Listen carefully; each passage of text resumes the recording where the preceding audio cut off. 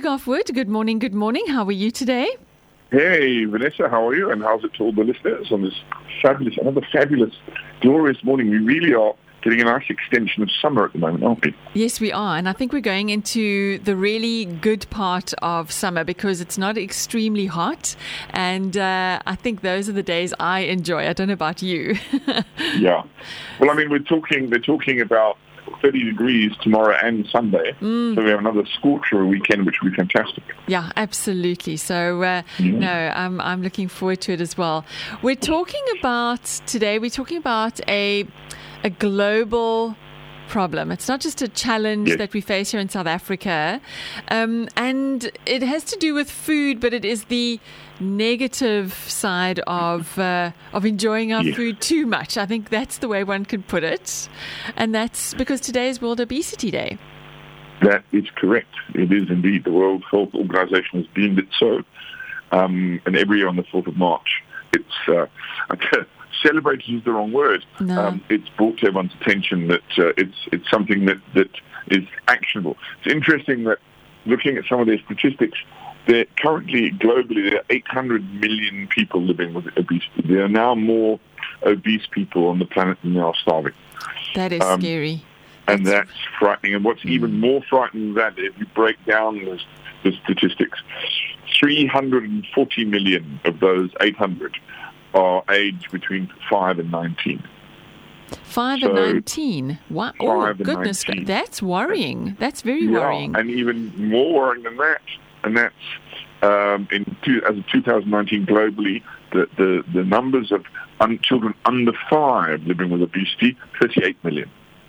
Ouch. So it just shows you what a massive problem it actually is.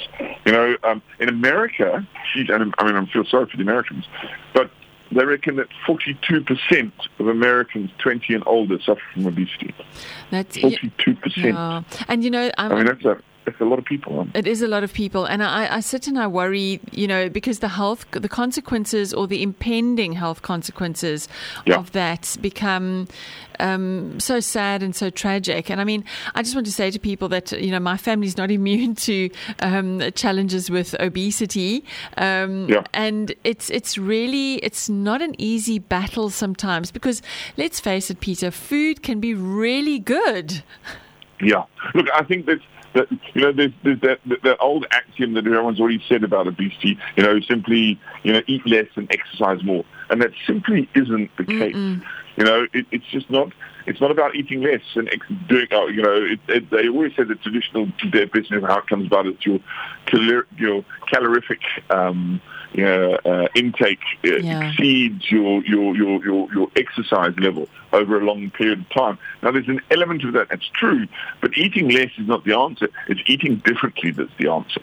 I think that's where the problem comes in, is you look at the kind of food that we're eating more and more often, and therein lies the problem. Absolutely. And again, we're talking now in well-developed first world countries where this is an issue. So this is not just a thing of poor countries. It's endemic everywhere. And I think there's a large amount of it to do, with society in itself. If you think of our own South Africa itself, the problem with these foods is that foods that are high in refined fats, high sugar, high salt, and very little nutritional value are unfortunately the cheapest. Yeah. And so you're more likely to eat a fit cook on the way to work because it's cheap and it's on the hoof and it's filling. Than it is to have a nutritional bowl of fruit or some granola or some yogurt. And if you think of how many people who live in this country who have to travel hours every morning, get up at 4 or 5 o'clock in the morning just to be at work by 8 because they've got 7 taxis to catch and so on and so forth. Therein lies the problem of starting your day with a nutritious meal. You're more than likely to eat something on the hoof. Yeah. And the food that's available when you're traveling is invariably all bad food. It's all high sugar. It's refined food. It's overly processed. And that's the problem. And also to say that a lot of, and this is not bashing restaurants or anything like that, but a lot of the challenges also faced by the industry when it comes to fast food and takeaways is that they opt for the easier or the simplified version of getting a product out there. And that is also a challenge. On one side, you've got the economics of it, and then on the other side, you've got the ease of getting food out there for people. Yeah, look, I think there's a lot of work societally that has to go into, and the food industry, I think, needs to be at the forefront of that movement. You know, I think, you know, it's all very well having these fast foods they should start having healthy alternatives. You know, so that are also equally affordable. You know, if you think of the sheer volume of what some of these fast food chains churn out, for them to make healthy options that they probably don't have the same margins on. So they can more than afford to justify not having the same kind of profit margins on salads and healthier items because they make their money anyway. And it's the least they can be doing is giving people those options. You know, there's also there should be restrictions. I think there should be restrictions on marketing, high-fat foods and fast foods, particularly those that are aimed at kids and teenagers. I think what's slowly, truly happening now with the sugar tax, we've just seen it increased with this year's budget. That it's been increased. You now pay a certain amount of cents per grams of sugar per cold drink. But most of the cold drink companies haven't. There's always loopholes. You know, they haven't. The cold drinks haven't necessarily got more expensive. They haven't got less sugar in them. You just get smaller cold drinks.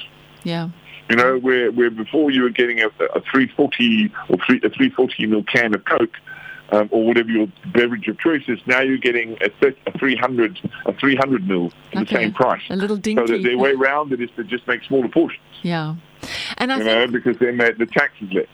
And I think that also when I speaking about this, the burden of responsibility, there is a responsibility on manufacturer's side. I acknowledge that. But then when it comes to the individual, there's also a burden of responsibility to make better choices. And I always think to myself that you make those choices in the supermarket. But the big factor, Peter, for me, is that emotive factor, because there is nothing, I mean, when I think about fast foods, oh my goodness, there's nothing better than a really lekker packet of slop chips. I mean, you know, so the personal, or a beautiful cake with icing on it. What do we do? Look, therein lies the problem. But I think it's twofold. First of all, that it is a matter of personal choice, but it's also a case of, are these options available to you? It's all very well saying we should all eat much healthier, but if you think of where the large majority of people shop, are those outlets giving healthier options? Are there enough raw ingredients and healthy ingredients for them to choose from? I think therein lies the problem. I think it has to be battled on two fronts. That supermarkets and purveyors need to make sure there are healthier options, and there is as much information and marketing and selling of those healthy options as there are as pushing the chocolate cakes and the slop chips and the what have you. And I think that's the thing, is that supermarkets have the budgets to be able to go on healthier campaigns and make healthy food sexier and have stunning pictures of it and have scantily clad people running around the beach, eating a cob of corn rather than a hamburger. They have it within their remit to help to change the people. And also, I think the other side to it is the exercise thing. And everyone says, exercise, who can afford to exercise? We're not talking about you need to go to a gym, but our sedentary lifestyle has become such that we travel to work. We all live closer to work than we ever used to. If I think of this country, and I just when I was in London in November last year, and it reminded me what I like about the UK. Everybody walks everywhere. Yes. You just walk. If you go to and I say this, I qualify this now. If I look at a white middle-class area like Hout Bay, Apart from people jogging in the mornings, you don't see anybody walking to the shops. You don't see people just strolling around. Yeah. People get in their cars and they drive from one shop to the next, you know. And I think therein lies some of the problem, is that it's just so easy to get around. And all you need is, you know, the World Health Organization says all you need is 150 minutes as an adult, 150 minutes of exercise a week. Yeah. And that could be just walking around the block, walking to the shops next time rather than jumping in your car to go get a litre of milk. And going to the park in the morning. We're not talking about going to CrossFit and running a marathon or riding the Cape Cycle Tour. We're talking about just getting out and about and be cognizant of the fact that next time you go to a building and you only have to go up one floor, go up the flight of stairs. Yeah. Don't go up the escalator or go in the lift. It's the little things like that make big differences to our bodies. Yeah, I'm absolutely 100% in agreement with you. And I used to be the gym bunny. I used to go to gym. And about 3 years ago, we made a conscious decision not to. We wanted to see what, you know, we wanted to see, number one, if the rewards program attached to that was the motivation or whether we were self-motivated. And the interesting thing is, for the first year, we did absolutely nothing. It was a complete disaster until the realization set in that, you know, and I speak about the burden of responsibility for yourself again, and we realized, no, you need to do this for yourself. So I started a very basic exercise routine, and part of it was that you had to walk 7 days of the week. And eventually Tim joined me, and it's now 2 years later, and even through lockdown, we walked around the house. And we cannot do without that walk anymore, because it is so fantastic. And we talk. It's the mental part of it is also fantastic. And then you start looking at things in a different light. I've now started doing trampolining. That's my new thing, and I love it. Okay, cool. But yeah, it is so simple. And walking, it costs you a good pair of walking shoes. That's it. Yeah. And time. Yeah.